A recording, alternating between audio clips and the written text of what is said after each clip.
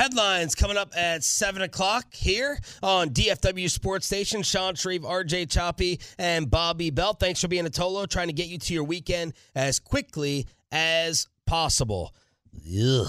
The NBA All-Star Game ratings have come in with record low numbers, RJ Choppy. Not good. I know you have the DFW numbers, but they averaged a combined 2.2 rating, 4.5 million viewers. That's a lot of people. 4.5 across two different networks, TNT and TBS. Easily the lowest rated and least watched edition of the game. The previous lows, 21 and 22, had around 6 million viewers. So the NBA, don't know if they'll care. Adam Silver, who I really liked to start off his tenure as commissioner, probably putting his head in the ground. A 29% decline from last year for the NBA All-Star Game, the steepest year-over-year dip in over 2 decades. Wow.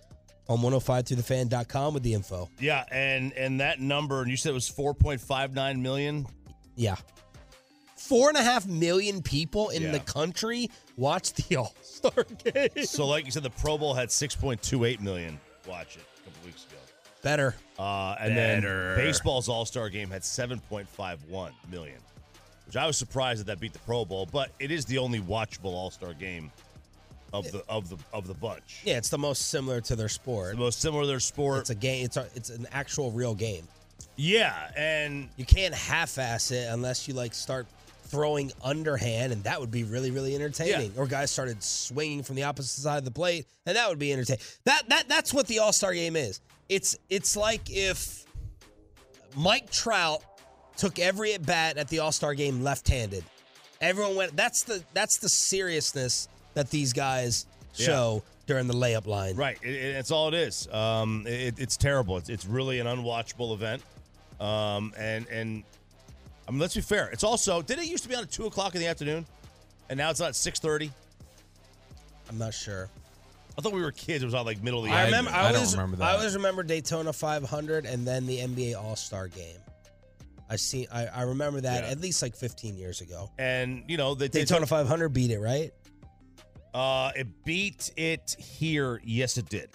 Yeah, Broadus.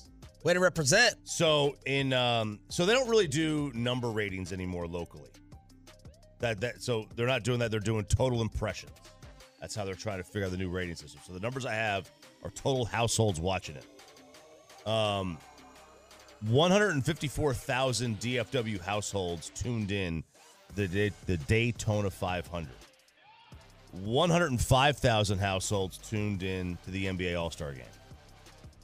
99,000 households turned into the All-Star Draft, Sean. Almost as many people watched the draft. Yep. I cared more about the draft to watch LeBron start planting his Kyrie seeds as Luka looked on in the background. Yeah. Cared way more about the draft than the game. The PGA Genesis Invitational had 63,000, and that's you continue to go down the list. That's basically it. All-Star Saturday Night did well. Had 79,000 households. Well, I guess it didn't do well, but that was the highest for Saturday. This is an event that people just aren't tuning into. So this article, Sports Media Watch, said TNT is currently pacing at its highest regular season average in 4 years. Highest regular season average in 4 years, which I did find surprising. NBA games overall were averaging a 0.9 and a 1.6 entering the All-Star break, even with last year. So those are the numbers. NBA All-Star Game, a complete and total disaster. How much does it really matter? We talk about it on a Monday, and then we all move on. What if... So I was I've thought about this before. The Field of Dreams game was such a popular thing. What if that's how some of these leagues tried to tap back into all-star stuff? Rucker Park? Honestly, play the game at Rucker.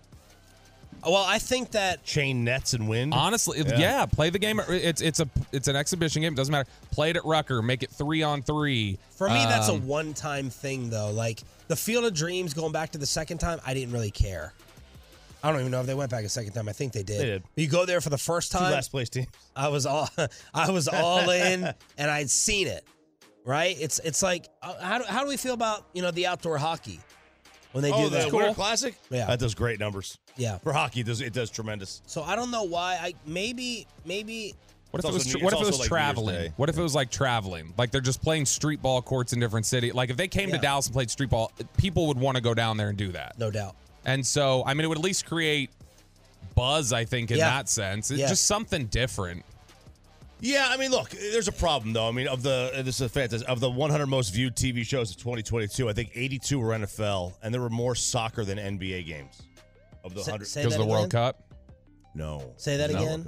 Of the 100 most viewed sporting events of 2022, yeah, I mean, I bet you some would be World Cup. Over 80 were NFL games, and there were more more soccer than NBA games on the list. So even World Cup, I mean, you would count NBA Finals. Yeah, I think they have to figure out a way. So what the Pro Bowl did in making a flag football, they increased the players want to. Somehow, some way they did it. When these guys took off their helmets, and it felt more one-on-one, which made them try harder playing that flag football format. But you could see they were trying. You could tell there was a little bit of pride. And them going for the flags required more effort than the tackling, where it's like, all right, let me touch you with two hands and you're going to go down. They have to figure out a way to put these guys' pride in the firing line here to make them try a little bit more. Well, I think football, by doing the flag thing, they admitted to the public, we don't care. And they knew that, though. No, they knew that, but they finally admitted it. And that kind of relief. Okay, get it. No, you're honest with us for once. If the NBA were to go to 3-on-3, the big three, do that big three thing, and just do a 3-on-3 hoop it up kind of tournament, I'd be much more interested in that than I am in an NBA All-Star game.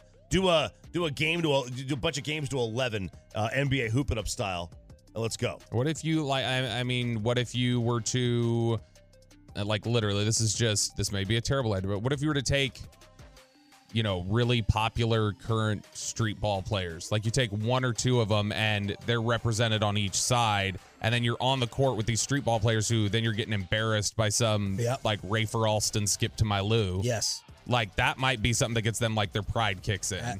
Yes, something like that. But I think they should also, overall focus on, we got a bigger problem with the NBA regular season and this load management stuff. This is a one-time thing. We have some topics about it for a week, and then no one cares until this time next year and the dunk contest where another Mac McClung hopefully shows up. Or maybe Matt McClung shows up again. Maybe he shows up again. Defend his crown.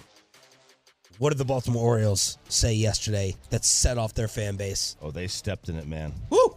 They stepped in it. Easy to do that in Baltimore.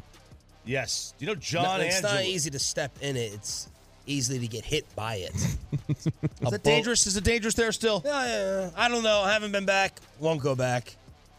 Yeah. Not going back. Game at Camden Yards. Okay, fine. Before they tear the place down and get a new one. All right, so do you know who John Angelos is? I don't, but Peter Angelo's son. I know the last name. There's the assumption. He is the CEO of the Baltimore Orioles, Sean. And he was asked about the team's low payroll. Said the 2022 team overachieved. And he also said, it's not my job to predict payroll. Okay, fair. It's not your job to predict the payroll. Well, what is your job, John? Well, he says, I cannot believe this came out of his mouth, Sean. I cannot believe it. He says his priorities for the organization. This is amazing. In order. In order. Bringing, number one. Secure the bag. Bringing concerts to Camden Yards. It's the CEO. Oh, man. Number two. The partnership with the city of Baltimore. Oh, no. Get us a new stadium. Forget about the AL East. Number three. The team. This is the CEO. Concerts won. The CEO of the Baltimore Orioles, which I checked my notes. There's still a baseball team. A team with more exciting young talent than a lot of other teams. I mean, the Rangers would trade places with the Baltimore Orioles today. Not only the Orioles. You think so? With like the win now that we have, the big three. Well, Seeker I trade Simeon. stadiums with them. The Orioles already had. Ooh, hot take. The Orioles already had a better team last year that fought for a playoff spot, and they also have the number 1 prospect, and they have the number 10 prospect. Yeah. So it's not even close. Like I would be willing to bet that even teams like, I don't know, like the Astros wouldn't trade places with the Orioles. No. And the Dodgers would, and the Yankees would, but like that, the rest of them would consider it. The rest of the teams in baseball would consider it. They would trade places with them today. I was trying to think of the last executive to do something this stupid, and I immediately thought of that Cardinals executive who basically told the team, like, keep on running your mouth. I'll move us out of here. Remember that guy? Wait, was this the guy who looked like a mafia boss? I'm trying to remember what his name was. With the Arizona Cardinals? St. Louis Cardinals. Oh, St. Louis. The St. Louis Cardinals exec who was like, keep on talking. I think it was St. Louis Cardinals. St. Louis? I'm trying to think. It was a baseball exec who was like, no, Cincinnati. It was the Reds. I'm sorry, Peyton. My bad. Cincinnati Reds, if you can find it in the system. Marge Schott. Yeah. It was not Marge Schott, but he did say, he goes, yeah, I'll keep going. We haven't heard from him anymore. Yeah, we'll move to Nashville. We'll be in Vegas tomorrow. Keep going. Keep talking. Keep talking. Bless you. Imagine if the Rangers owners said this. And by the way, this tells you why Jerry never wants to change the surface, because the concert money, the other event money that comes in when these games are not being played. Right? I mean, he wouldn't be able to have concerts during the season if he had grass. I mean, maybe they would, but it would be tough. Like, you'd have to roll it out and then use the cement underneath. But we have a team CEO admitting concerts won. I know. How much money do they make off those? Well, like, what's the overhead on that? All right, so is it Luke Combs that's going to be at AT&T? Hopefully. Hopefully I'll be there, Joe Trahan, if you're listening. So, I mean, let's just say a place seats 100,000 people. Like Beyonce's coming.